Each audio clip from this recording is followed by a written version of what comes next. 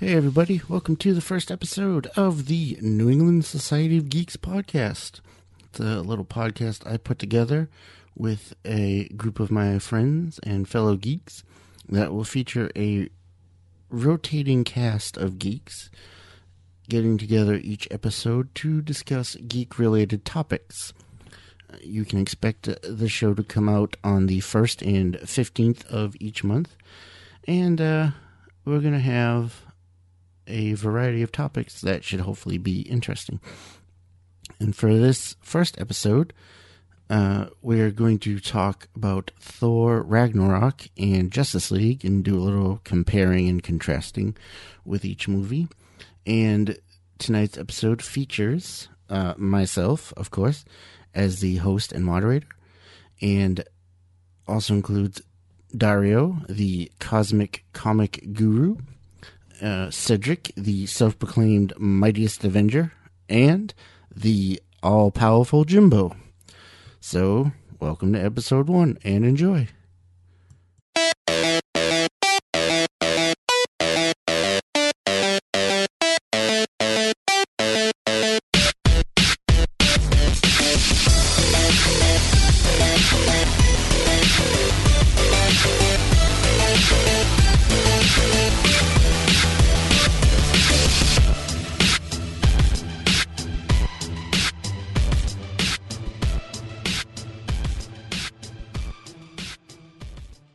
Alright, hello everybody, welcome to the first episode of the New England Society of Geeks podcast.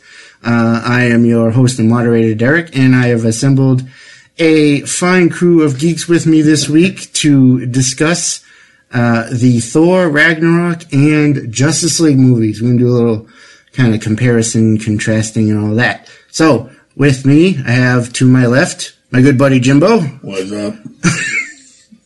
And we have Dario. Hello.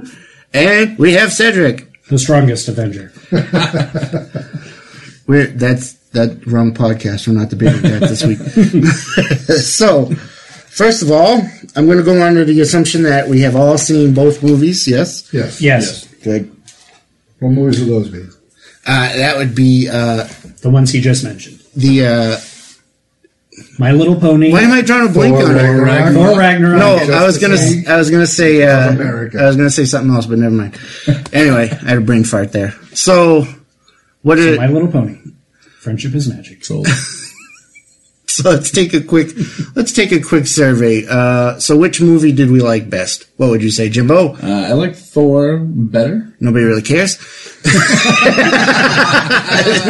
Dario? After careful thought, I came back to Thor and thought it was a better movie.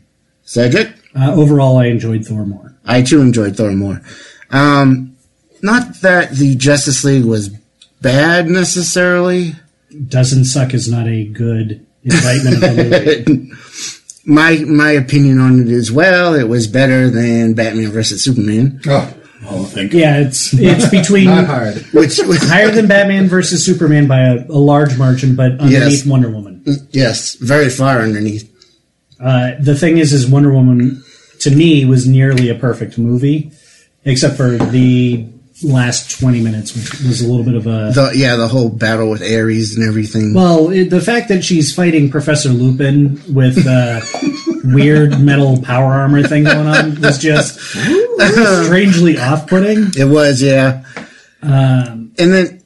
But you paid for the actor, so I guess you gotta put him on the screen, right? But here's a weird little thing that kind of bothered me for some reason. It was his mustache. I don't know why, but his mustache when he was in the armor? when he was Ares, his mustache. The fact that he didn't look intimidating at all. Yeah. He was like a librarian coming at you. Yeah, exactly. Like, he still looked like the librarian. Don't you know the Dewey Decimal System? He still looked like a stuffy British guy. It's all I can see. But anyway, From Hogwarts? So let's get into that. Let's talk about the villains of each movie. So we had Steppenwolf from Justice League and Hela from Thor Ragnarok. Yeah. I agree. There's no comparison. Hela was the one. Hela was awesome. Played by Kate Blanchett. Hela was the only good part of the movie. Wow. Dropping bombs already. So the redeeming quality just comes down to the villain, and she just looks better in tights. Well, I figured ever since Galadriel went into the West, she was embittered from her war with the Ring, decided to take on some of Sauron's power and go take back Valhalla. She went goth? Yeah. She took his helmet, too, because that thing was like... Yeah. My only problem with Hela is that she was a perfect... No, I can't say she was a perfect translation. She was visually a perfect translation. Visually, yeah. But her magic sword power, like, look at me, I'm throwing swords. I'm throw out of my I don't know where that came from. It's visually interesting. It was. But I was just like, wow, I thought she'd be like shooting beams or... I mean, do you know what her powers are? Her power is to stand there and look intimidating. She is the queen of hell. That's all I know. She's death. No, in the comic, she's a living. She's like the Asgard. I guess, the Asgardian version of she's death. in charge of all the Valkyries, and she brings all the... Oh, yeah. And the Valkyries were not on her side, obviously, in this movie. Right, yeah. So I felt that. No, because we got that heavy metal poster about 3/4 of the way through the movie. And that, I have to say, I would wish I could put up. I would put on That was cool, yeah. That was really that was Can I at badass. least get that for a screenshot from my computer? Oh, the screensaver? Yeah. Screensaver, yeah. It'll be good, but I mean, typically she doesn't get in a lot of hand-to-hand fights. The worst I've ever seen was when she scratched Thor's face to give him the beard, or he grew the beard to cover the scratches. Yeah, she but manipulates people. Yeah, she's more like magic. like a background, which is what villain. all the bad guys in this movie should have been doing.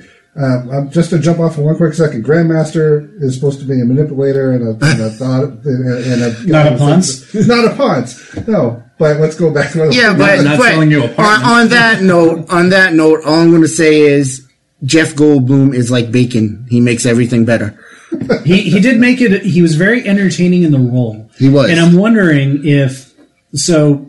I'm probably like a junior level comic book nerd. I have my fingers in a lot of different pies, but I don't have the encyclopedic knowledge of it. But the Grandmaster is an Eternal, correct? What's that? He's an Eternal, correct? He's an Eternal. Yeah. No, he's not Eternal. What do they call us now? The Immortals. He's an Elder of the Universe. Oh, sorry, Elder of the Universe. There's only like a handful of them. There's the Champion, the Collector, the Grandmaster. Was it Ego one? And this is two. Oh no, Ego's not one. No, Ego's not one of them. No. But the reason I ask is the whole and the Runner. Oh, there was the Gardener. Yeah, the Gardener and the Runner. Yeah, that's it. And my understanding of them is the chef, they keep onto this singular focus to help keep them living. Yeah, the Collector collects people. The Grandmaster is the Game Master. So I wonder if his games were starting to get stale, and that's why he's losing his mind.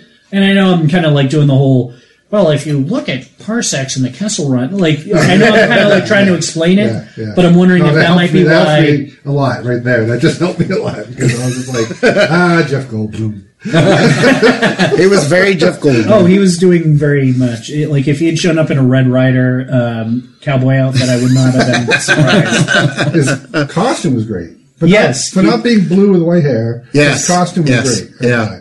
And I didn't even mind the little hint of makeup on his face with the little blue thing, but the colors on his robe and all that were appropriate to the colors of the character. I mean, part of the thing is you can't be slavish to the source material.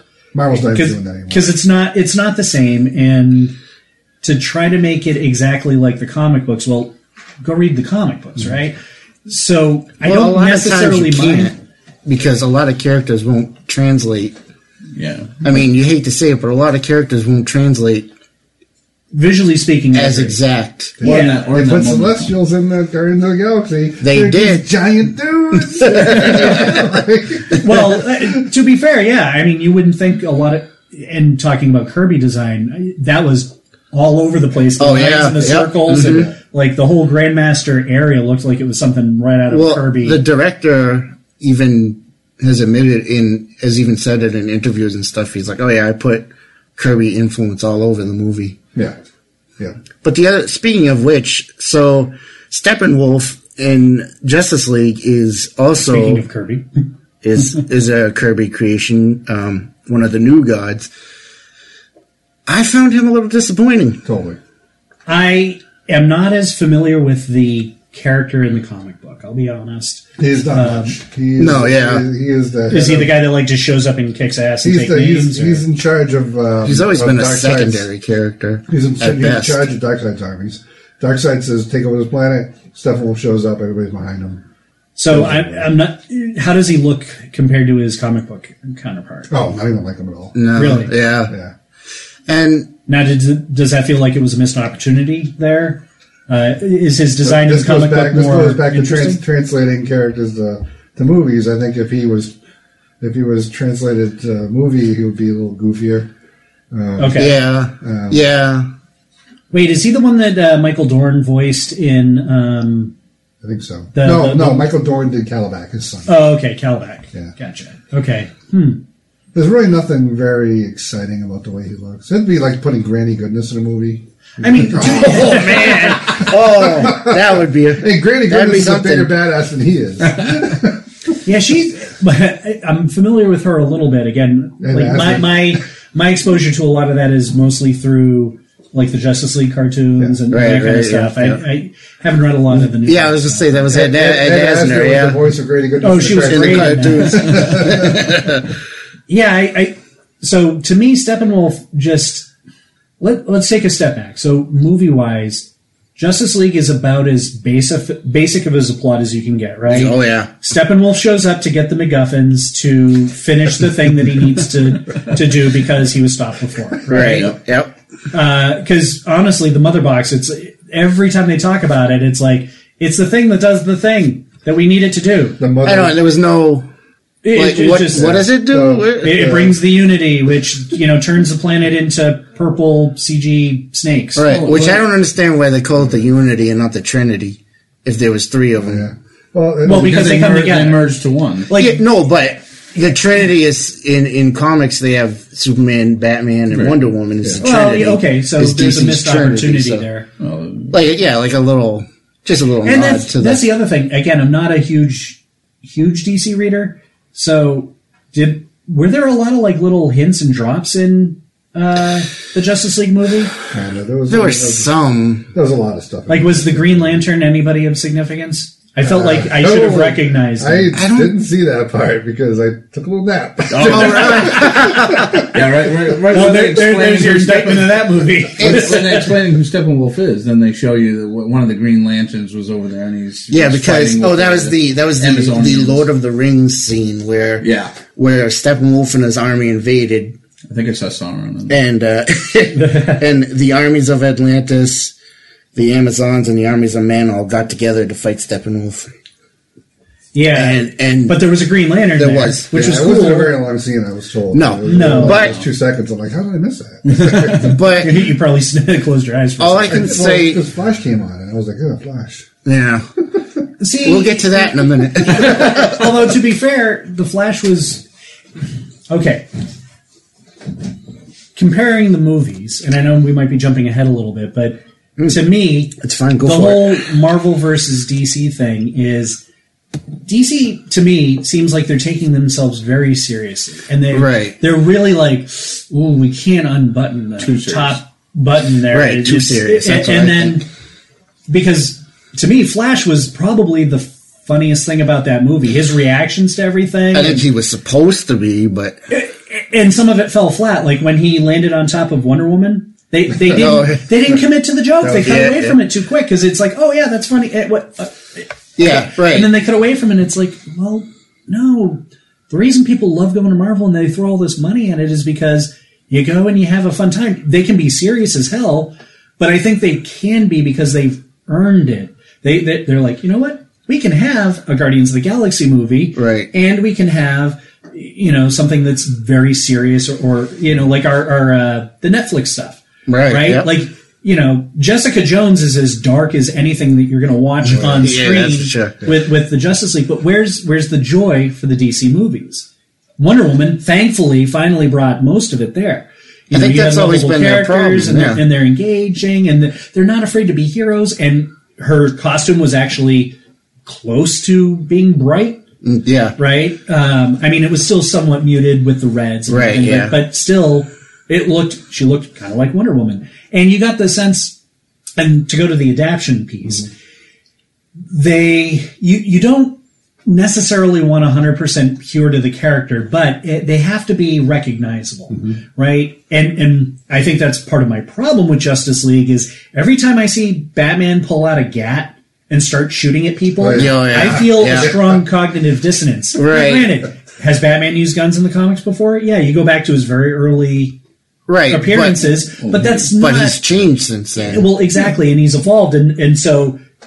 I think to me, he's not he's not my Batman. Yeah. And so that can be difficult. Like my biggest cognitive dissonance with a character, and the one that gets me the most angry is Optimus Prime from the new movies after the first one. Because the Revenge of the Fallen or whatever, he's talking about like wanting to murder human beings. Right, and I'm like, you can't put Peter Cullen in there and have him talk about freedom is the right of all sentient beings, and then want to blow away people.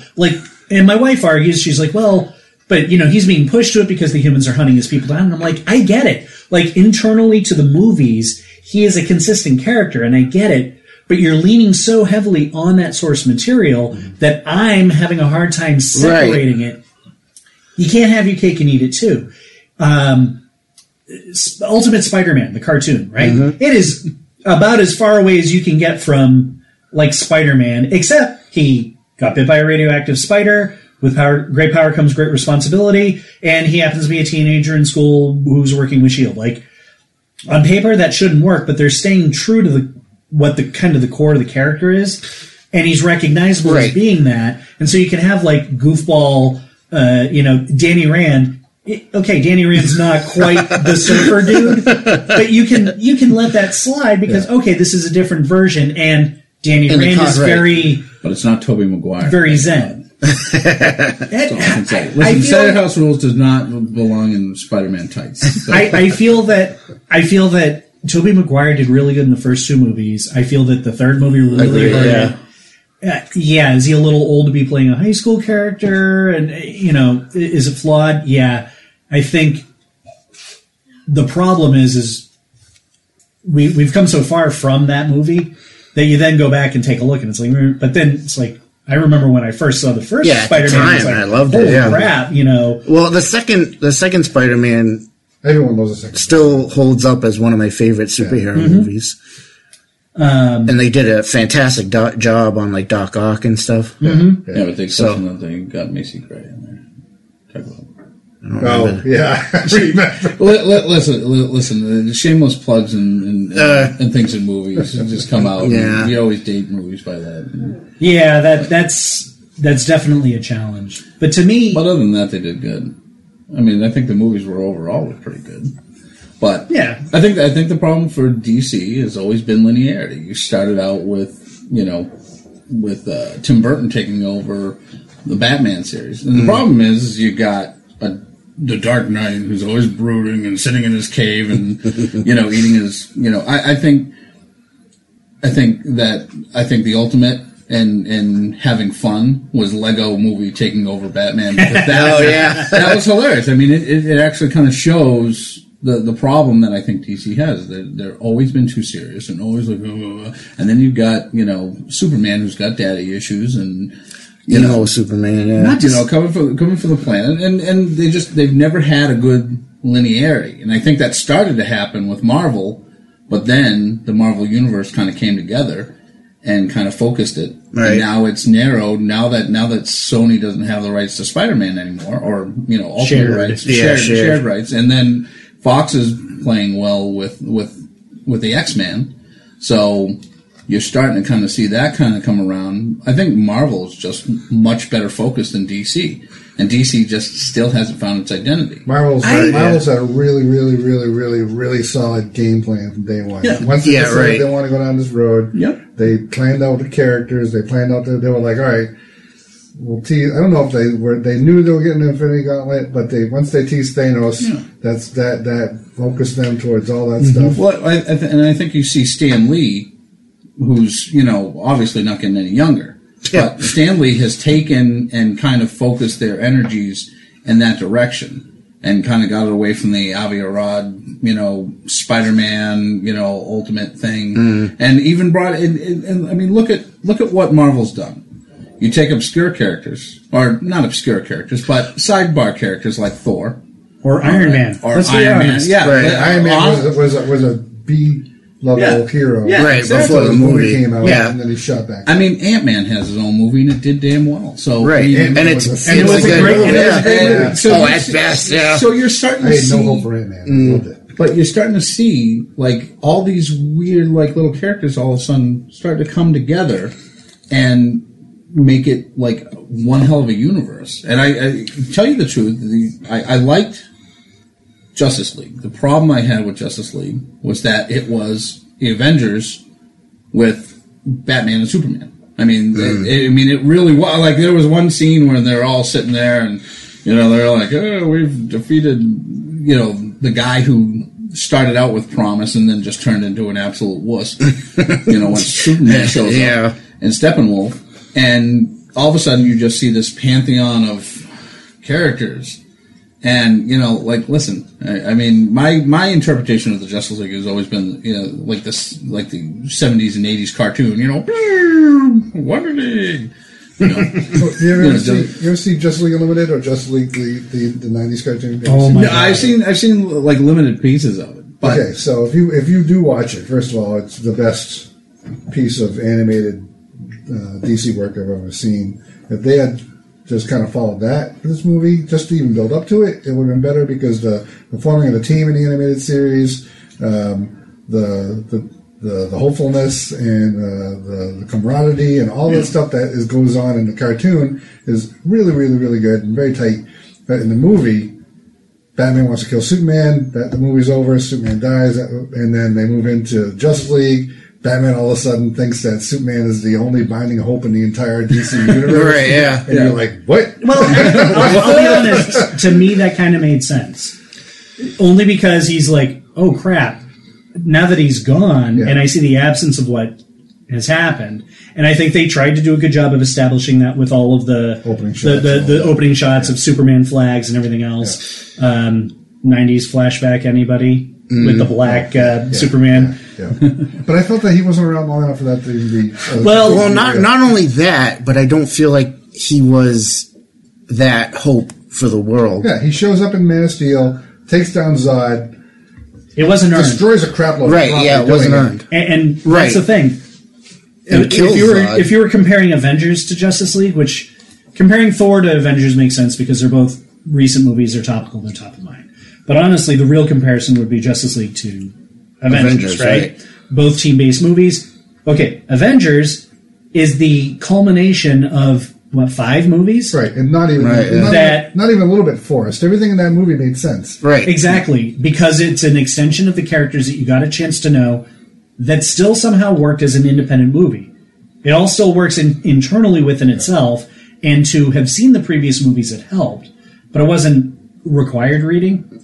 And and if you had been following along, these are characters that you know and that you love, except for the Hulk, because of the switch of the character. Right. But they were able to get this kind of romance actor to go into the role and do a good job. Yeah, right? Mark Ruffalo did do one. Oh, he sold it well. One Hulk movie though. Oh no, it was never. He did Derrick. Yeah, and that did the other one. But the Incredible Hulk movie that they did, where he fought Abomination, is considered canon, even though it's a whole different actor. And but the thing is, you've had how many movies to build it up? You get to know the characters, and then with Batman v Superman, I mean, ultimately, to me, what it comes down to is DC is tone deaf to its own material. Man of Steel, right? So we go back, and that's kind of your kickoff to the new Man of Steel, DC movies, right? Man of Steel kicks off the DC universe. This symbol stands for hope, and that's what they're banging in your head the whole movie. So as a storyteller, that's what your theme is hope. Hope to me is not snapping some bastard's neck, right? Because you have no choice, right? Superman, if he's representative of hope, should have found a way. They didn't need to destroy the Phantom Zone generator. Right. Like, that to me, it's poor storytelling. And the thing is Zack Snyder's made 1 or 2 good films, right. but he gets too involved in his toys. And he wants to tell this whole thing, but no, Superman's not hope. He's a guy who can barely control his own powers. Right. To your point, and so when he comes back, they're leaning on the comic book Superman who had 60 years before they killed him off, or 30 to 90. Even if they had just. People may make fun of me for loving the original Christopher Reeve movies so much. Hey, you'll believe it fly. I love those movies so much. No, they're great movies. But even if they had just the first you look at the first Superman movie, I mean, he saved a lot of people. Mm-hmm. Right. And sure, he went back in time and reversed crap. But, I mean, he saved a lot of people. Right, yeah. A lot of people. You can still love a movie if it's flawed. Yeah, exactly, yeah. There was a lot of awe, a lot of hope in that movie, too. And Christopher Reeve did a good job showing that. But with the Man of Steel, everything's muted. He's angry. He's just kind of starting out. You can see at the end when he has to kill Zod, he struggles with having to do it. But still, for a superhero who just showed up, just shows himself to the world. Right. Look at me, I'm way more powerful than anything you've ever seen. Be afraid. We're going to destroy your buildings. and let's be honest. To me, that leads into Batman v Superman pretty well. And it makes sense. Batman's like, holy crap. Right. Here's a guy who I beamed through my building, killing people I care about, and people are revering him as a god. Like, no, this is a problem that needs to be taken out. The problem is, how do you go from there? Right. And then Martha, who's Martha? But a lot of us didn't sign on to this jumping on franchise to see them build another Watchmen universe. We didn't want bad things to happen. We wanted good things to happen. Right. And that's the thing. Which Wonder Woman saved. Wonder Woman saved all of it. Nolan did a good job with his trilogy. Yeah. But it is that toy box by itself, and you have the same person, him and Zack Snyder, coming together, and it's like, we're going to take this dark and serious, and it's okay. We've seen that. Where's the hope? Where's the hope? You're Superman. Let's see. I thought you started to see it in Justice League. You started to see Is that the first time we saw Superman smile? Yeah. Well, yeah. But the thing is, I don't feel like. Again, I don't feel like it was earned because, in Man of Steel, it was just so depressing. In Batman versus Superman, it was like, I could kill you. Well, he's like a moody teenager. Like, you're gonna go find my dad. I mean, yeah, exactly. I get what they were trying to go for. I just don't feel like it succeeded. Right. And granted, this movie's repairing some of that damage. Right. Although. And Justice League, the fact that they're a team now, so it's going to chill out Batman a ton. Wonder Woman's going to help because Wonder Woman's just the hope that should have been there from day one. Right? They're going to bring Superman up to where he hopefully needs to be for the hope level. Flash is going to be so goofy that there's no way you can not, chill out next to him. Yeah. And Cyborg, who no one even brought up yet, who I think was probably the best character in the movie until he took his damn hoodie off. Right, yeah. The CG body was terrible. But when he was wearing his hoodie, I mean, I thought... But it's the best iteration of Cyborg outside of the Teen Titans cartoon that I've seen. Yeah. However, I don't feel like they went...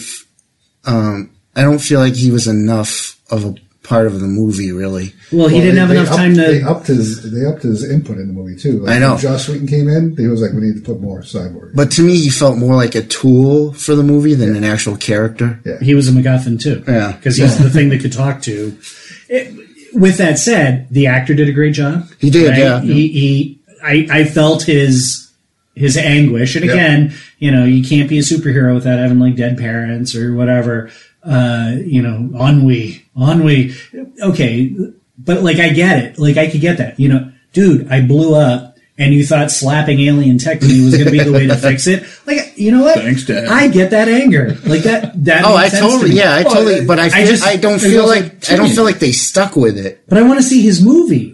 That's the thing. They're rushing to keep the movie in time. Right. You don't want to see his movie. I don't know. I don't know the character. I know his origin. It's not a movie.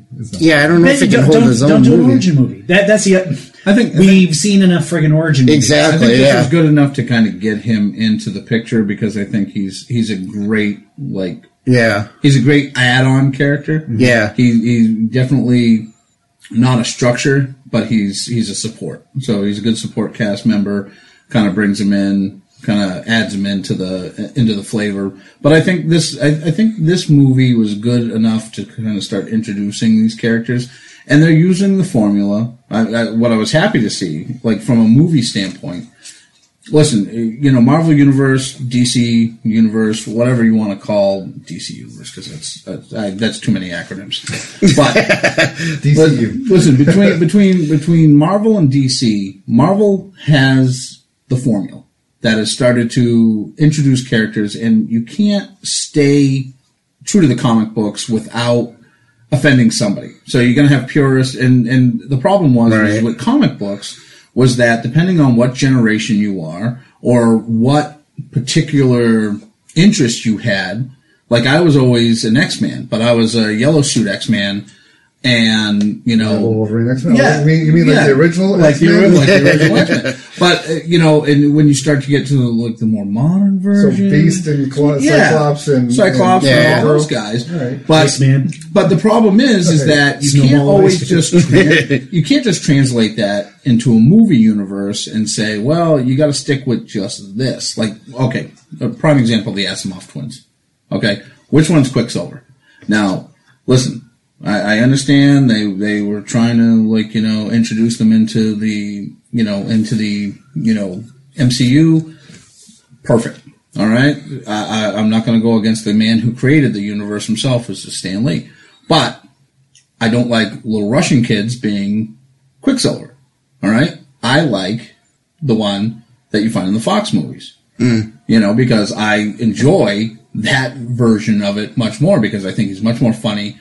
I think he's got a lot more to add in. But, there's going to be toes that are going to be stepped on no matter what. But Marvel has got the formula, and they're starting to formulate it, and they're making it work, and it's a juggernaut right now. Not to get off on the end. I'm the juggernaut. But the problem is that DC has been so scatterbrained, and you had to take their two biggest main characters, Superman and Batman, and find some way to straighten out their linearity problems from so many different movies, like the Christopher Reeve version to Brandon Routh, who came in for one, which who the hell knows, it's a one-off. Yeah. It's just a continuation. Superman stocks. But now you're on to the which is sad because I love Brandon Routh. He's such a good actor. I know, but at the same time, now you add in Henry Cavill. All right, so you add this guy. You add this guy in the mustache, which I like him as Superman. Maybe not as much as Christopher Reeve. Because I dig I'm with you, Dario. I love the old 70s Christopher Reeve. That's what I want. And he looks like 70s. Yeah, he looks like comic book Superman. Yeah, well, then he looks like his uncle who played the original Superman. So I do enjoy that. Like they had to straighten out the linearity. Now that they've kind of got it, which listen, I've got to put it out there. I hate. And I'm glad they kicked him out of the MCU. But now he's over at the DCU. I hate Ben Affleck. Okay, listen. If I had Jedi powers, to get off on another sci-fi rant, I would throat punch him in a heartbeat. But the one thing I am kind of glad with is that they are kind of showing Batman at an age where he's kind of saying, I want to kind of back out a little bit. Dark Knight style. Yeah, I want to. I'm getting old. I'm a guy. I don't have superpowers. I'm just a millionaire. I thought that was a good part of that. The movie is, it's like I'm beat the crap. This sucks. I like that. That was good. So I think DC is finally starting to. They took the Marvel formula. They're introducing the characters that they need to go, and they're starting to put them into kind of a collective, a streamlined product. That now going forward, and they added in the humor finally in this movie. Sort of, yeah. I do agree that Flash was funny, but they didn't They didn't let the joke happen. Like, they forced it. Yeah, I feel the humor was there, but it was still forced. Like, yeah, Superman, I feel it was very forced. When Superman and Cyborg were fighting with were trying to separate the mother boxes. Warning! We had a little computer glitch there, so we lost some of our recording. But we're going to continue on anyway, because that's what Superman would want us to do. It's hope. The symbol sends for hope. It's hope. We hope this podcast works. All right, so all right, so let's. One thing I wanted to talk about is, do you think Thor had too much comedy in it? I know you did. Oh yeah. So I saw this movie. Let's just start with me because I really get to get this off my chest. All right. So I really, really, really had a lot of hope in this movie because, as I don't know if it was recorded earlier, I think Hella had so much potential in this movie, and I was like, she looks great, and it's Ragnarok, and we're going to see Surtur, and we're going to see all that stuff. This is Thor. This is Walter Simonson's story. This is going to be great. And I get there, and it's comedy. And it's comedy, and I'm not getting anything I wanted, and it won't stop. And if they had really kind of made us know ahead of time, this is really just going to be a comedy. Yeah. Then I probably wouldn't have been so shocked. I felt like the previews kind of hinted, this is Guardians of the Galaxy. Yeah, but right? Yeah. And so when it went down the comedy Galaxy was 100% a comedy. True. But I felt like when they did the previews the way that they did, they're like, we're shifting a little bit of where Thor's going. We're making it into that kind of cosmic Guardians of the Galaxy feel. Mm-hmm. So I was expecting it to be pretty jokey. And the trailers kind of did that too with the whole... Yeah, when they showed a Thor fight. With that, that was funny. It was good and all that. But I really, in my mind, you could have comedy bits and serious action drama at the same time. And they do it all the time in Hollywood. And it's a good balance, but this I thought wasn't the balance. I mean, Marvel's got great superhero movies in the Captain America and Avengers series, and to me they're throwing away Thor. I mean, they're looking at Thor and saying, just make a comedy. Yeah. Hopefully we're gonna throw stuff against the wall and we'll stick with it. Yeah. My understanding is Thor's not as strong a performer in the box office as some of the other movies, and they might be tinkering with the formula to shift towards that. They have to, because I could be talking out my nose on that. No, it's true. This movie made so much money compared to the other movies. Then, but the other question is this going to be the last Thor? No, or will they be? It should be, but Hemsworth has said that he's looking to get away from it. They've been the regimen of kind of keeping that bulk has been so did Hugh Jackman for like 30 Wolverine movies ago, but. Exactly. But Logan might be the last one. Yeah, well, I think it is. He already said he might come back. He did, but wasn't it? After Logan, no. It's like the Rolling. That was such a good Stones, man. Yeah. Every year is their farewell tour, and then next thing you know, they're wheeling them out again and going, Keith, here's a guitar, play music. All right, say this is the last Thor movie. That's fine, because we might as well just admit. We've had our last Iron Man movie. We're not going to see those. Yeah, I doubt that. Probably. So this is the last Thor movie. Doesn't mean we're not going to see Thor. No, in the next two Avengers. Right. And that's the thing. Probably a Spider-Man movie. Well, the great thing with Thor is we don't need Hemsworth. Right? Yeah. Well, once we they have female Thor. Jane Foster. Yeah, give us a female Thor. I want Thor. Hint, hint. I know. But if they wouldn't put him in this, they're not going to put him in a movie. He was. Well, they sort of put him in this. Do you like Beta Ray Bill? Yes. I do too. Beta Ray Bill's awesome. Right. Do you want to see him in a comedy? Do you want him to show up and have the entire movie be about, my God, you look like a horse? No. That would be and to be fair, that would not be a proper treatment of the character. Right, but that's exactly what they do. And this goes to your point of them dialing it in. If they're too dialed in their cinematic universe, maybe Beta Ray Bill's better in a Netflix series. Yeah, well, I don't think he's that dark, but just as an example, right? I don't see Beta Ray Bill, swinging his hammer around with Punisher, for example. But right, yeah. I mean, the thing is there are room for other movies, but again, because they've kind of set up that thing, I feel like Ragnarok, was playing a little bit more on the funny than it necessarily had to. It was an hysterical comedy. I just wanted it to be more than that. Yeah, but, well, now is that somewhat your expectation because of the Simonsons? Probably the definitive, some of the best comics ever written. Yes.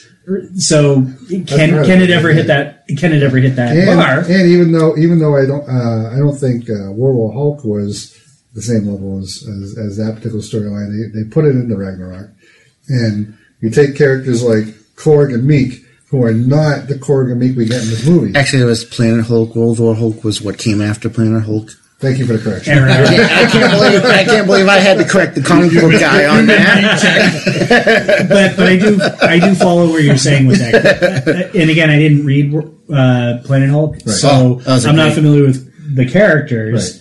Right. So to me, again, I don't have that kernel of what kind of the core of the character is. So just imagine the Hulk is in charge of the biggest badass group of gladiators. They turned Korg into comic relief, right? Which was and he was super funny. He was, yes, but that's not. But I could see if that's not what he is in the comic, and yeah, but you only have so much time to describe it. The way I like to see Thor, this movie in particular in the MCU was very much the tie-in. You had to have this movie. And you couldn't go without it because it explains a lot of the things with Thanos. Mm. And, while you got a lot more kind of in-depth with, like, the Infinity Stones in Guardians of the Galaxy, which is why I get another obscure kind of comic, segment of the Marvel Universe all of a sudden comes to life. And here you got... But I think the one thing that Guardians did was introduce the R rating and a lot of comedy, and there's no R rating in that. Well, I thought the first one was because it had a lot of swearing. No. Oh, okay. No, sorry, that was Deadpool. They danced in line. Yeah, that was Deadpool. Deadpool should have had a XXX, but the thing is that it borderlined. The original Guardians borderlined towards an R-rated movie. I think they toned it down a little bit so that it made it the PG-13 flick, but at the same time, Guardians proved one thing. You can add in the comedy factor and it draws a lot more people because a lot of people all of a sudden started to really come into it. So this movie, you needed it. You had to have it because it sets up the Infinity War. Right. And sets up why Thor only has one eye. And also a kind of coming to age kind of thing. Because while I think the humor's there. I think you start to see him start to mature, but I think he's laughing at the situations that he finds himself in. I mean, first of all, he shows up, his sister, who he doesn't really know all that much about, destroys his hammer. Well, he literally knows nothing about it. Yeah, nothing about his sister. And that might be what's partially what is, quote, wrong with Thor. Yeah. It's a great, fun movie, but how did you feel when Suter finally destroyed Asgard? There was no emotional resonance, right, yeah. Even though this dude's home and everything. The biggest thing that was but it was necessary because you saw it towards the end. You saw it as like he sees it. Of course, he doesn't want to lose his home, right? But he kind of also takes to the fact that guess what? Home is where you hang your hat. Hopefully he's going to become more of a leader with the Asgardians. But the thing for the Marvel Universe, the biggest things that happened were Thor potentially could have lost his eye. Spoiler, sorry. Thor potentially could have lost his eye permanently in the Marvel Universe. Is that going to happen? Probably not. But let's just say it does. Right? That's not that huge of a deal. But if they take the next step and they lop his arm off, which he has lost his arm in the comic, that's a big deal, right? Right. And so they do that. They destroyed Asgard. Odin's gone. Mm-hmm. They destroyed the Warriors 3. A lot of people are like, who? Were they on the screen for like a second? Yes. Yes, they were, yeah. Yeah, I didn't like the way they handled that. But I mean, there was a lot of like pretty intense things that happened in this movie that got buried under all that comedy.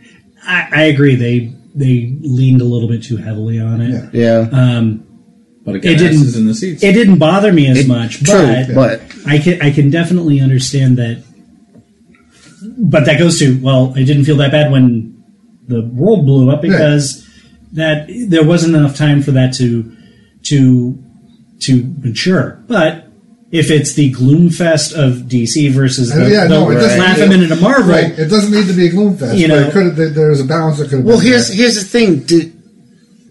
Are these two movies like complete polar opposites? And should they maybe have met? Like, would they both benefit from being more towards the center?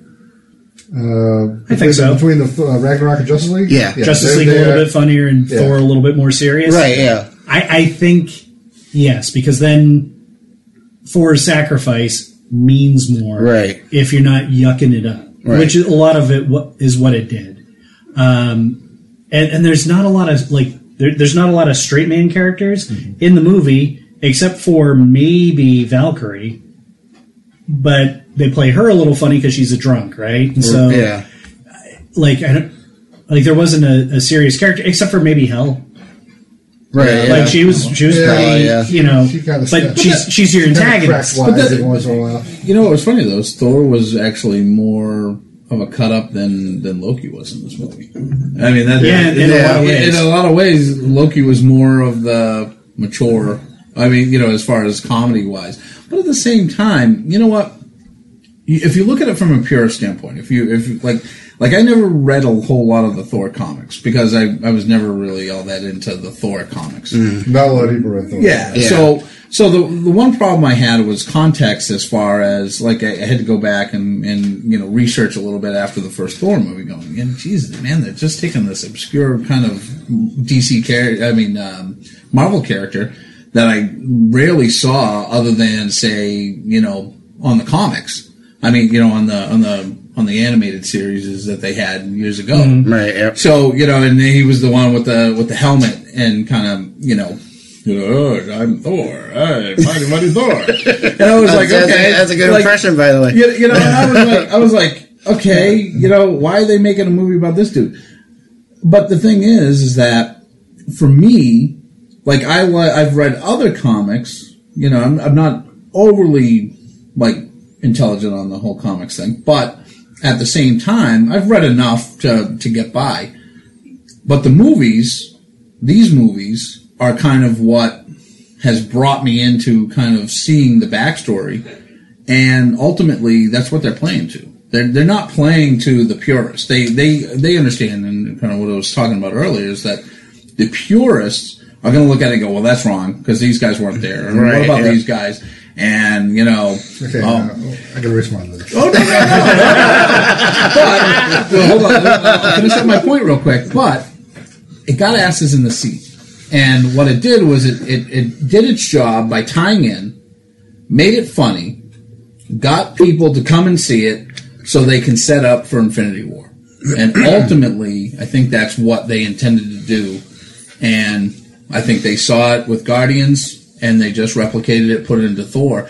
I understand it takes a little bit of the seriousness, the sacrifices that Thor made, but at the same time, I think they sold their soul. So basically, my response to this is that Iron Man was Marvel's attempt to start this whole cinematic universe, and they were pretty darn true to the comic. Yep. Right. Yep. And then everything going forward, they made sure people will come to the theaters. People are paying to see these characters because we're staying true to the comics as much as we can. We're trying to keep all the CG really good, and we have a focus on where we're going with our storyline. So the other Iron Man, they tried to do the whole drunk Iron Man thing and kind of failed. They didn't commit to it, right? They didn't commit to that. But then they got their Captain America in, and what came? Let's see, it was Iron Man first, right? And then what was the next one that came out? Right, Thor came after that. That was pretty true to the comic, as far as it was interpreted at the time. It felt pretty close. Right, and then Captain America came out. Yep. Right, and that was excellent. Right, and that was great. And then they led into Avengers after that. And so basically everything was them trying to stay true to the comic. And then basically it gets to a point now where they're kind of drifting away from that. I think that I'm getting distressed. It gets to the point where they are making movies, and they're pulling away from the core material, which is fine. I think a director and a writer and a creator, if they see something and they decide they can make it better, and it works, is a big deal. But it's going to get to a point where Marvel's just going to say, or Disney, whoever's in charge, is going to say, okay, we have this great storyline that is going on in Darkhawk, right? And I actually used to like Darkhawk, so right, we all so they're going to be like, there's a Darkhawk story that was pretty successful. There never was, but that's true. Pretty successful. That's sad but true. We're going to make a movie based on that, but we know no one ever read it, so do whatever you want. Make it a comedy, make it a romance, do whatever you want. Well, isn't that kind of what they did with Ant-Man in a way? Yeah, but Deadpool even. Yeah, and Ant-Man was great, but they're pulling more and more away from the source material, which is going to turn away some comic moviegoers. It'll bring in more non-comic moviegoers. It'll be very successful for Disney. It'll bring in more people. But that's what you say. Why? No, I was going to say, but is that going to? But it's going to get to a point where we're kind of back where we were in the 80s. Well, I think they're hitting. I can see that. Right? Yeah. They're hitting that split in the road. You either try to stick with the more traditional with the comics, but they've already made so many variations. They've already made so many deviations from the comics, or tried to find a middle ground. Maybe. I mean, hell, the comics themselves are the same thing. It's choose your own adventure, rebooted. You know. How many times have they been rebooted? I mean, let's go back to the 90s, right? That's where it started.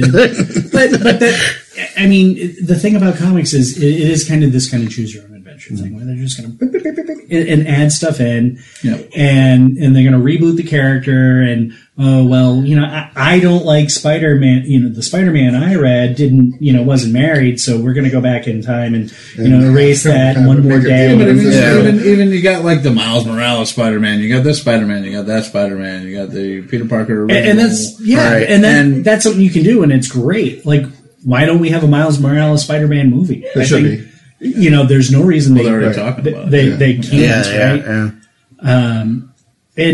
And so I do agree with you. They're starting this kind of more of a divergence, right? But it's always kind of been there, right?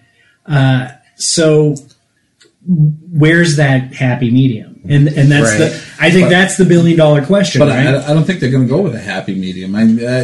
From reading some stuff about what like Stan Lee has put into it. He's no longer like overseeing it. He thinks it's pretty much just on its way. It's going to do what it's going to do. But what I think a lot of people have already started to see is that they're going on their own path.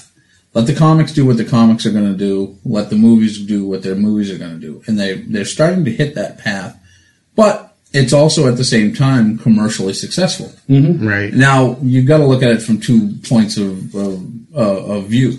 One, you can go back to a comic purist. And Dario's a perfect example of a comic purist. He probably has read just about every comic we're talking about and knows some obscure crap that we never even read. Like, Howard the Duck, it's a great comic. You should read it. Exactly. So he knows no comment. He knows awesome. He knows the way that the comics have gone, and he also knows all the variances in the comics. Whether it was like Silver Surfer, Kirby, and what's his name, the other guy who did Silver Surfer, and there's like the artist or the writer. Stan Lee wrote it. No, the like the Mobius one. Yeah, Mobius between like Mobius and Kirby. Yeah. So you've got people who like one or the other, and that's in the comic book realm. And whether it stays linear or whether the paths just kind of went their own separate ways is a matter of taste. But the fact is that you've got others like me who, while I glance on the surface of a lot of comic books, the movies are more my medium. I enjoy the movies a lot more than kind of going through the comic books. Sure. So when I'm looking at it through that perspective, you've got to see that the Marvel Universe is going on that path. But they also have to be commercially successful.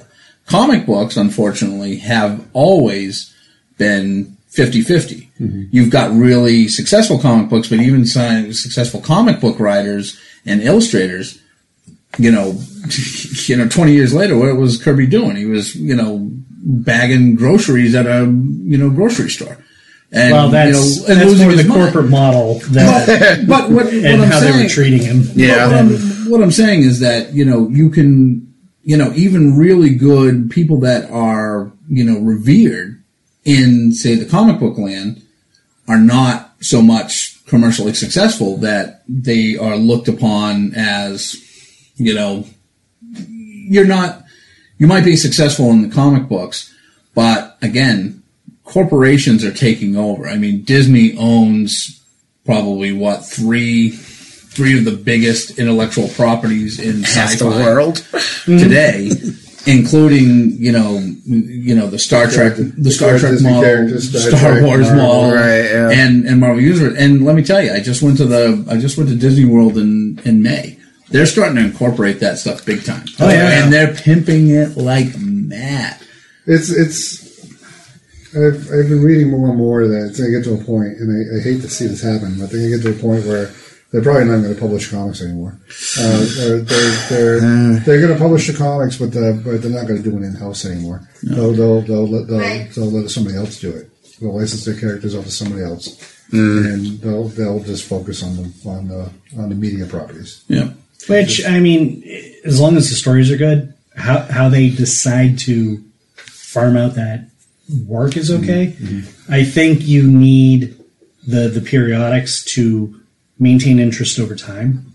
I mean, look at Star Wars. The reason we got the prequels is because they started putting the books out, right, which kind of acted as that bridge. Yeah. You need to keep giving people a taste. Right. You need the comics because the comics bring in new writers, and the new writers come up with new ideas, and it's basically a test. I mean, you put out a story, and if it sells really well, it's probably a very good chance it'll be a pretty good movie. Mm-hmm. And those will be out, maybe 2 years before someone nabs it up for a movie, and then it'll take another 2 years for them to make the movie.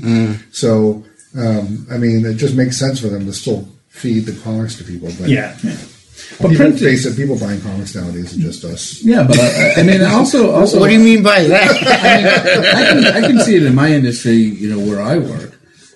Print is dying, and comics, I think, like Dario was saying, comics are becoming an ancient art form that is passed down, to, old middle-aged geeks who show up at comic book stores and, I resemble that remark. But, I mean, think about it. This is an entire podcast on it. It is, yeah, that's a whole different subject. I mean, but if you think about it in the weird sort of way, like, for the past couple of years, vinyl has been making a comeback. Right. But, again, how long is that going to last? It's only going to last as long as it's cliche or it's niche or, and then, another year from now, you're going to find, dollar repressings of, old Led Zeppelin albums. Okay.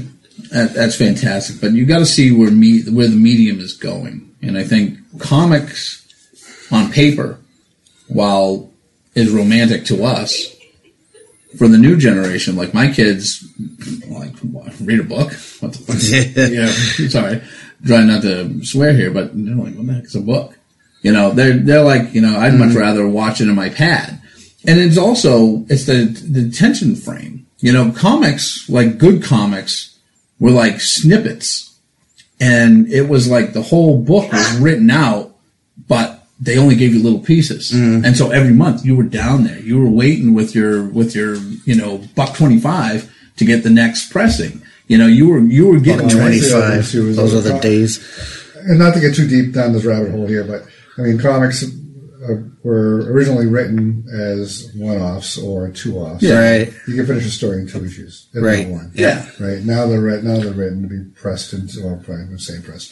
Now they're written to be printed into, in the trades. So right. Yeah. 6 to 12 issues. Right. Right. To complete one storyline. And you're paying $3.99 to $4.99 for something you can finish in 10 minutes, as opposed to back when Stan Lee was writing, and his writers were getting paid by the word. So you were sitting in front of a comic for like 2 hours. Oh yeah, yeah, exactly. So I mean, the kids' attention span nowadays. I mean, I just look at my kids, and they would like my older son would much rather go to a movie, see it, rather than read it, because for him, that's his medium. But his attention span is only as good as that 2-hour movie. So, he's not going to sit there and read a comic for 2 hours, whereas I would, when I was a kid, would have poured over it, or then go and grab my, classic example from when I was younger, serial novels started to really come out. And I'm not talking like Lord of the Rings trilogies. I'm talking like, Dungeons and Dragons books, R.A. Salvatore. Yeah, from I love those. Coming out and writing these little serial books, and then you wanted to see what, New York Times best-selling author, R.A. Salvatore. Exactly. But you wanted to see what was going on in the next book, so you waited, and then you went out, you paid your $4, you got another book, and then you were done with it in a couple afternoons. That was more of our kind of, medium with comics as well, because, again, I remember when I was a kid, one of the popular comic books was Nom. I remember that. And don't you mean The Nom? Yeah, The Nom. Yeah, that's right. I mean, it was cool because it was something that was, for us, it was something that like all of our parents dealt with. So, we got to read about, the kind of crap that and then plus you had Platoon and all sorts of other good. I didn't go to Vietnam, so you could talk about this. No, seriously, I didn't go to Vietnam. So you could talk about this. But, so I can understand why the Marvel Universe is really kind of going the way that they're going. And the DC Universe, which I think was sorely lacking, started to kind of bring it around with this. I can't really compare Thor to Justice League too much as far as equals. Well, that was the whole point of the podcast. No, but one... it is an apples to oranges, because one was a tie-in movie that kind of gave a backstory. And also one was bright and happy. Yeah. Even though there was a destruction of Asgard. Yeah. I mean, literally, there were brighter colors, a brighter palette. Right. And Odin dying, and Thor's hammer getting smashed. They're not afraid to embrace their source material. Right. And and DC was very muted and dark, although they brightened up Superman's colors. Yeah, they did. The second came back, they're like, oh my god, his costume's blue.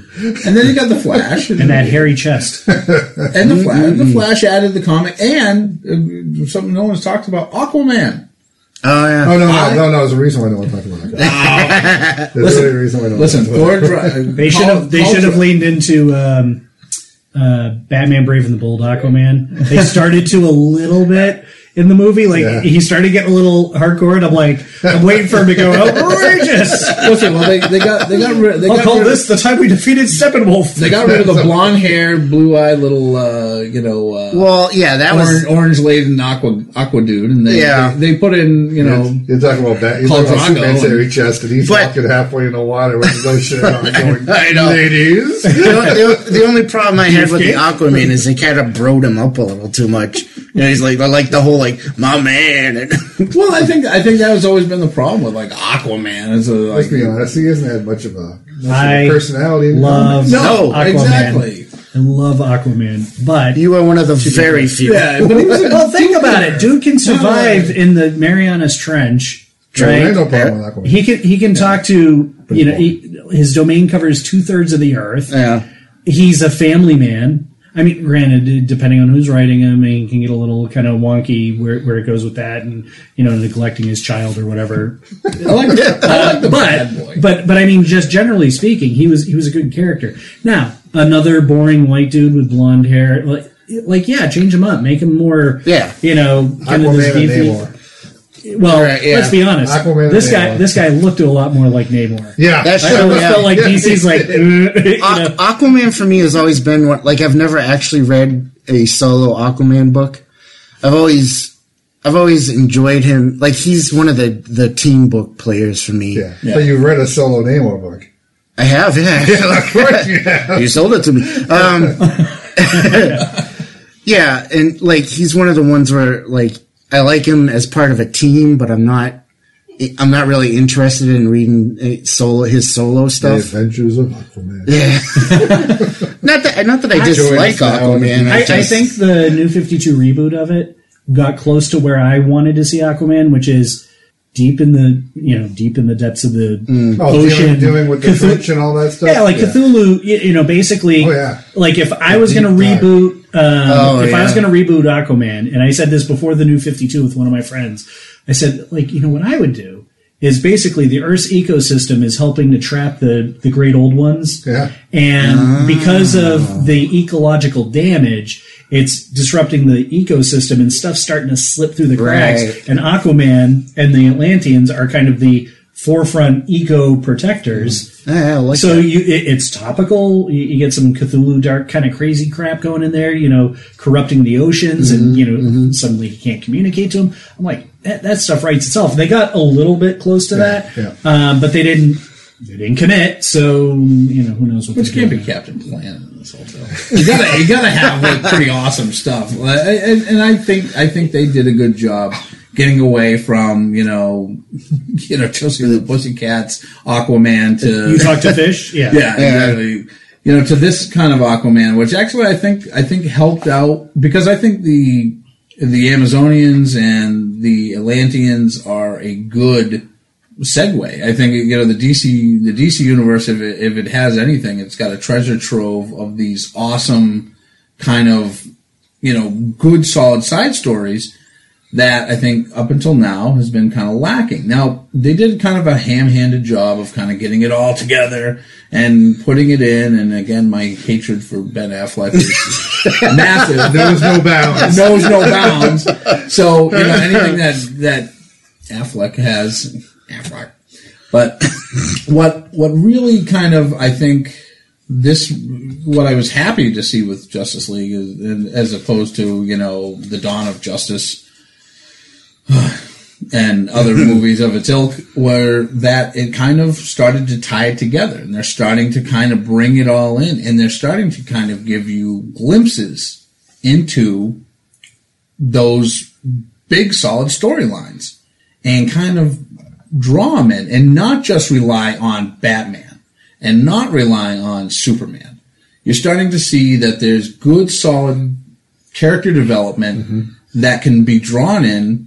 And you know what? It might just be enough in Marvel the same way, because we can get our standalone Hawkman movie. No. But what I'm saying is, I'd go for that, especially if Adam was in it. Yeah, you can Hawkman Adam. I mean, there's probably lots of little stories that you can. The only question is, which version do you go with? All of them. But at the same time, the cool thing, like we were saying before, like Cyborg doesn't really have a great standalone story. Right. But there's not a whole lot to kind of the backstory to fill. So guess what? In the DC universe, that you can see that Marvel's kind of done it with what they've done. Do the same thing with DC. Just start making crap up. I mean, come on. They just amped up Cyborg's power in the comic. And start amping it up. And start embellishing it and start making a cool side story. And that could be your lead into what are the Mother Stones. So you say Mother Stones? Or Mother Boxes or whatever. You just combine the Mother Boxes and Mother Stone. Mother Box. The Infinity Boxes. That was just a severe reaction. That's awesome. But you can take those. That's how the amalgam universe gets formed. Exactly.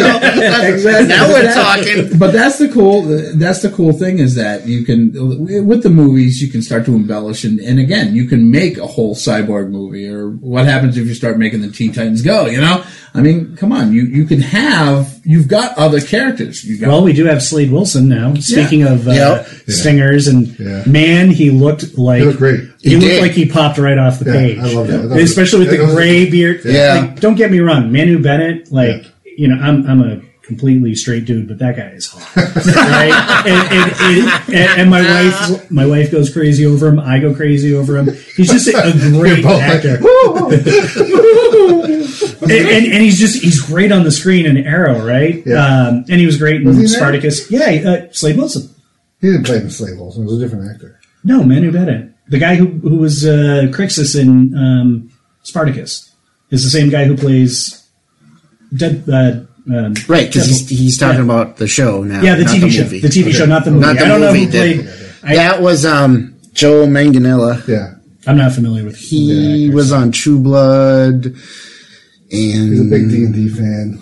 Oh, actually, yeah, he's a really cool he's guy. to the Colombian chick from Modern Family. Speaking of which stingers were better? Stingers? Yeah, at the end of the movie, the little snippets that you get. So you have the classic Superman. Nothing was good. I'm trying to remember the ones in Thor. The Thor ones were the Grandmaster coming out going, I'm Jeff Goldblum. Don't eat me. See, again, I love Jeff Goldblum. Well, that and the really big ship. So I felt like the other one in Thor was the really big ship, which is bringing you in. Oh, that's right, yeah. But yeah, and what kills me with that is a lot of people in the theater are like, what the hell was that? And I'm like, I got excited because I'm like, shadow. That's Thanos, right? Because you saw Loki pick up the cube, so Thanos is coming to collect. But they didn't. Like, if you didn't know who Thanos was, it's a big ship. The ones from Justice League were a Flash Superman race, which I love the Flash Superman race, and it was a tradition in comics, and it was great. But these guys just met. And I'm just like, it's too soon. Well, it kind of makes sense because he's, when Superman was like flying by him earlier, he's like, dude, are you serious? Like, finally someone who's close to my speed. Number one, it was too early. It was too soon for that. Yeah. Number two, I don't like the Flash. I did not like Ezra Miller's Flash. I don't care. Really? I hated him. I could not stand him. So what was your specific beef to that? My specific beef was I found him annoying. Okay, Barry Allen is not like that at all. No, the whole. Let's be honest. I'm not even talking about the TV show Barry Allen. I'm talking about the comic. Well, my question is, what happened to Wally West? Because it seems like Wally West has been merged into Barry. He would have been a bit of Wally. Yeah. Well, that's the thing. I didn't find like the Flash is. That's not who the Flash is to me. Like the wide-eyed, like, oh, this is so cool, and and I don't know what I'm doing, and but they're taking a page from what happened in Civil War. They're taking a prime example of you got Spider-Man, and that one you made him a little bit younger, a little bit more geeky, but it fit for Spider-Man. It fit because it feels like the character. That's Spider-Man. But the way Flash ran in this, too. Yeah, that too. I didn't like the way he ran. But I guess again, it's for commercial value. I didn't like it. It's not for tourism. I didn't like it. What kills me is why do they keep putting Barry Allen in there? Right, exactly. What the hell? Right, like. Barry, I like the CW The Flash, let Barry but that doesn't CW feel quite like Barry either. He feels more like Wally in his attitude. And I was just going to mention that, and the fact that they tried to have that little bonding moment between Cyborg and Flash, right? And that's a bonding moment between Cyborg and Wally, because Wally's traditionally been, their new Teen Titan, yeah. And what's the name of the guy that we can blame for all this crap? He does a lot of the writing. He's a big fan of the 70s era. So no matter what it is... Joss Whedon? No. Comic book writer. Not Wade. Right now? No. He's the one that brought back... Barry Allen. Jeff Johns. Yeah, Jeff Johns. Yeah, right. Jeff Johns he's a great author, but he loves his version, and this goes to the... my version of something. So everything's Barry Allen. It's like, okay, Barry Allen's okay. Don't get me wrong, but like I like Hal Jordan. He helped bring back Barry. I like Hal Jordan, but let's be honest. Most of Hal Jordan's stuff, he's kind of like a wooden post in a lot of the stuff. Yeah, now he's been written better later, but when Jeff Johns revitalized Hal, because Hal was lost. When he brought him back, it was great. And Green Lantern you could only read it when he was writing it because it was a really, really good storyline. And they decided to bring back Barry Allen, and that was fine. But the only interesting thing about Barry Allen, and this is what a lot of people say, is that he died. Yes. So by bringing him back, it's like, well, he had no big personality before that. Slap to your ego, huh? Yeah, the only interesting thing about you is you died. I've gone back and read Silver Age Flash, and Silver Age Flash is okay. Right. but it's not great. Silver Age is goofy, mind you. I love Silver Age Superman stories where I'm just like, look, oh my god, he's got an antenna on his head this issue. What and now I'm the Turtle Boy. Yeah. I mean, it's for what it is, but...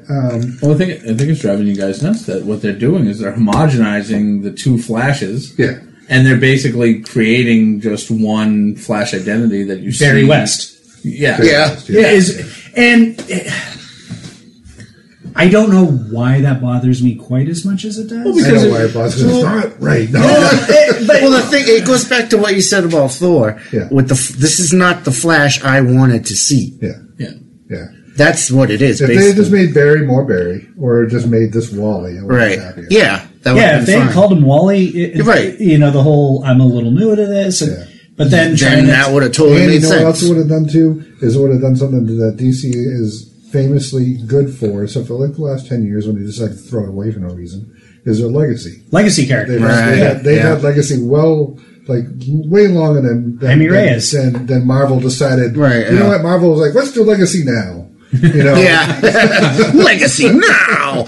And then the one other thing that bothered me about that scene, which we really went on a tangent on that, was the fact that they were having a race together and Superman was flying. That's not... Yeah, and in the comics, Superman has to run. Right. Because that's a race. Yeah. When he's flying, he's cheating. But anyway. I don't know who said it. I probably heard it on another podcast, but to me, who should win in a race, Superman or the Flash? Hands down, should be the Flash. He is a specialist. The funniest quote from a comic is when Superman and Flash are racing for some real reason, like either against each other or something. I don't remember what it was in. I wish I could remember the comic. But Superman and Flash are racing, and Superman's like, you know what, I got this. And Flash looks at him and goes, you know what, Clark? All those times was for charity.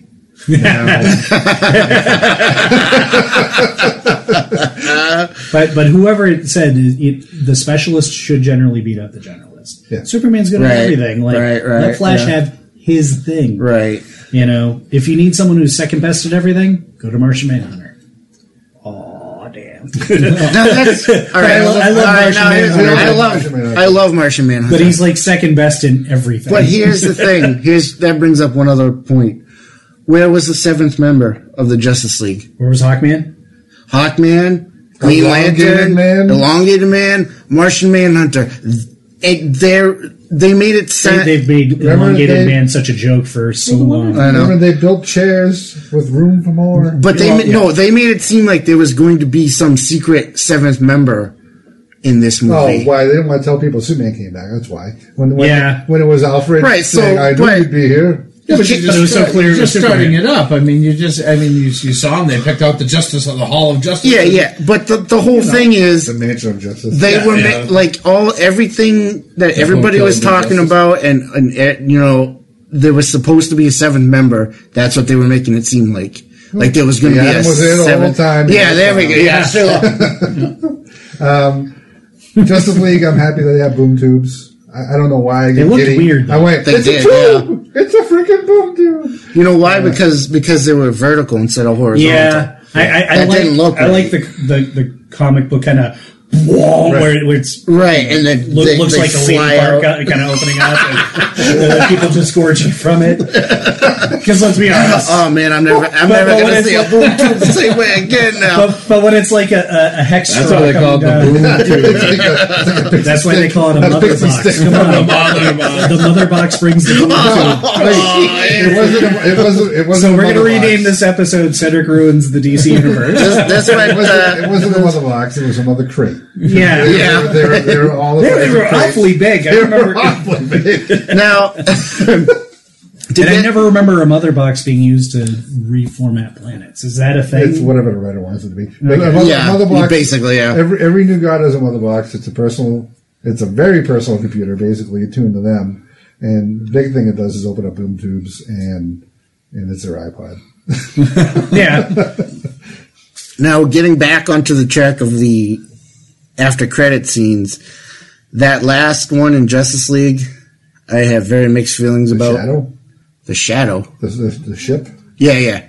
Oh, no, Justice League? Yeah, Justice League. Sorry. The Legion of Doom. Yeah. The setup. Yeah. Now here's what like you said, the Deathstroke was awesome. Yeah, he was great. He looked awesome. Yeah. Best part of the movie. But they brought back Lex Luthor Jr. Exactly. Best part of the movie, worst part of the movie. Worst part. All in one scene. Exactly. And I was like, oh. Although he's an okay actor, if he could kind of dial it back a little bit, I think he'd be okay.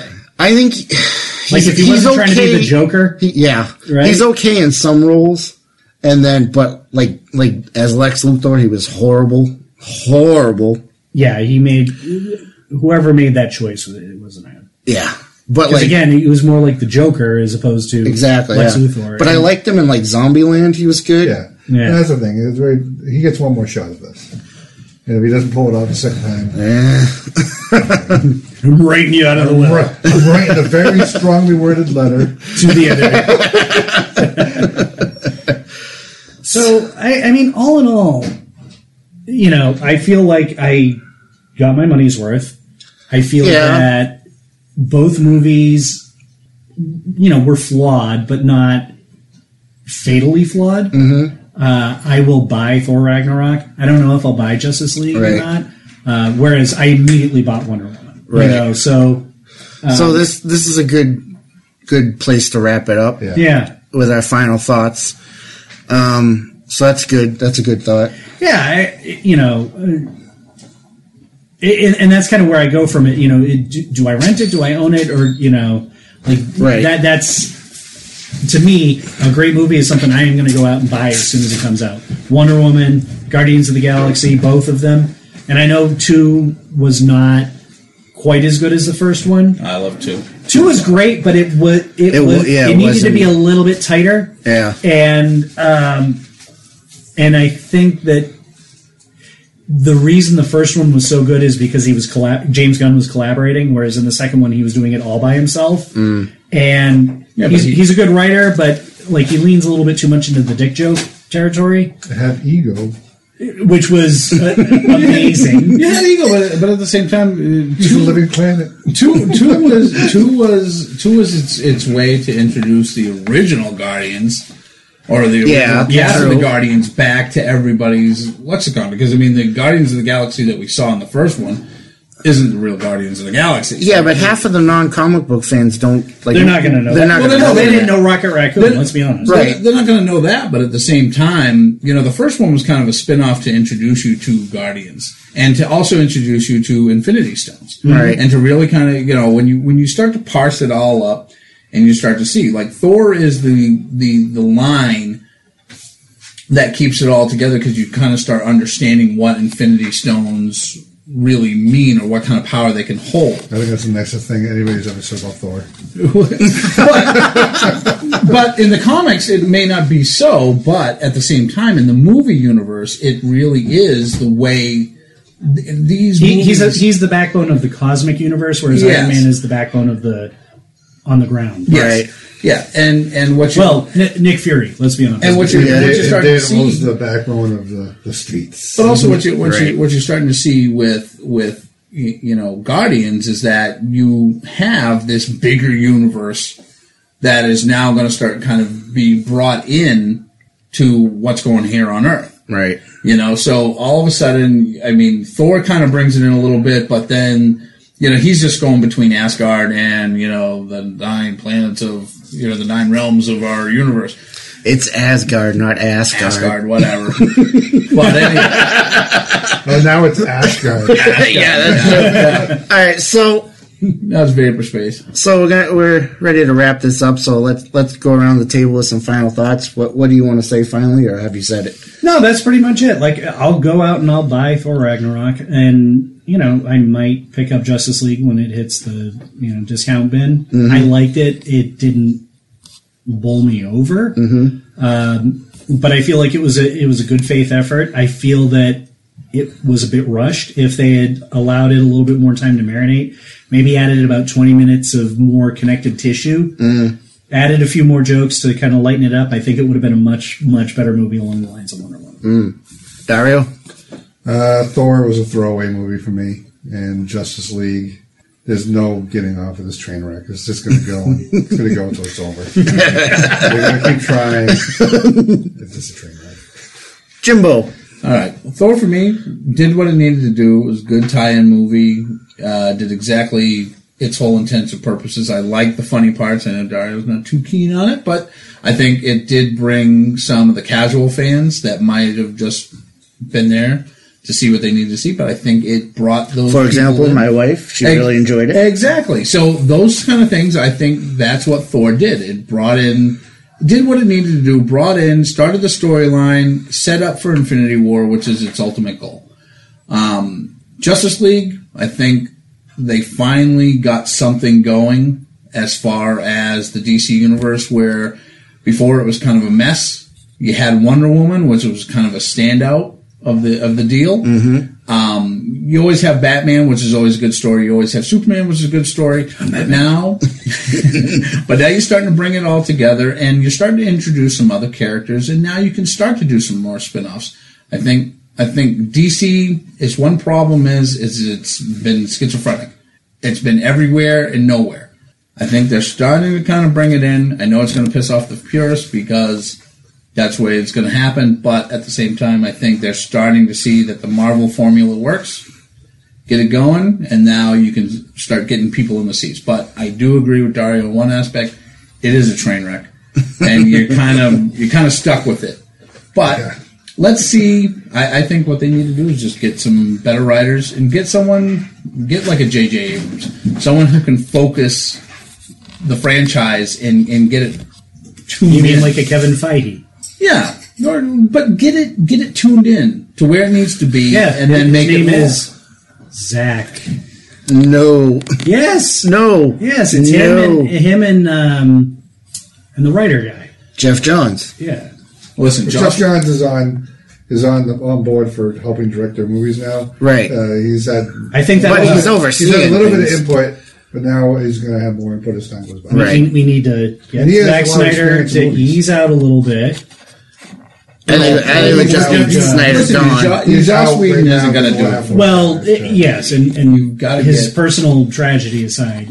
I don't think, I think before that they needed to edge it away because he's big on spectacle without content. Mm-hmm. Again, I stand for hope as I snap your neck. Yeah. That is a huge That's my problem with Snyder. He's good with the moments, but as a whole, he loses it. Yeah, of course, J.J. Abrams is kind of the same way. Like, this is true. It's like, I can see that, yeah. Hey, blah, blah, blah, but it makes no sense. He needs someone to kind of help him tie it together. Right, Look at Lost. Lost was awesome, except, like, we don't know where we're going with this. So, But what I'm saying is you need...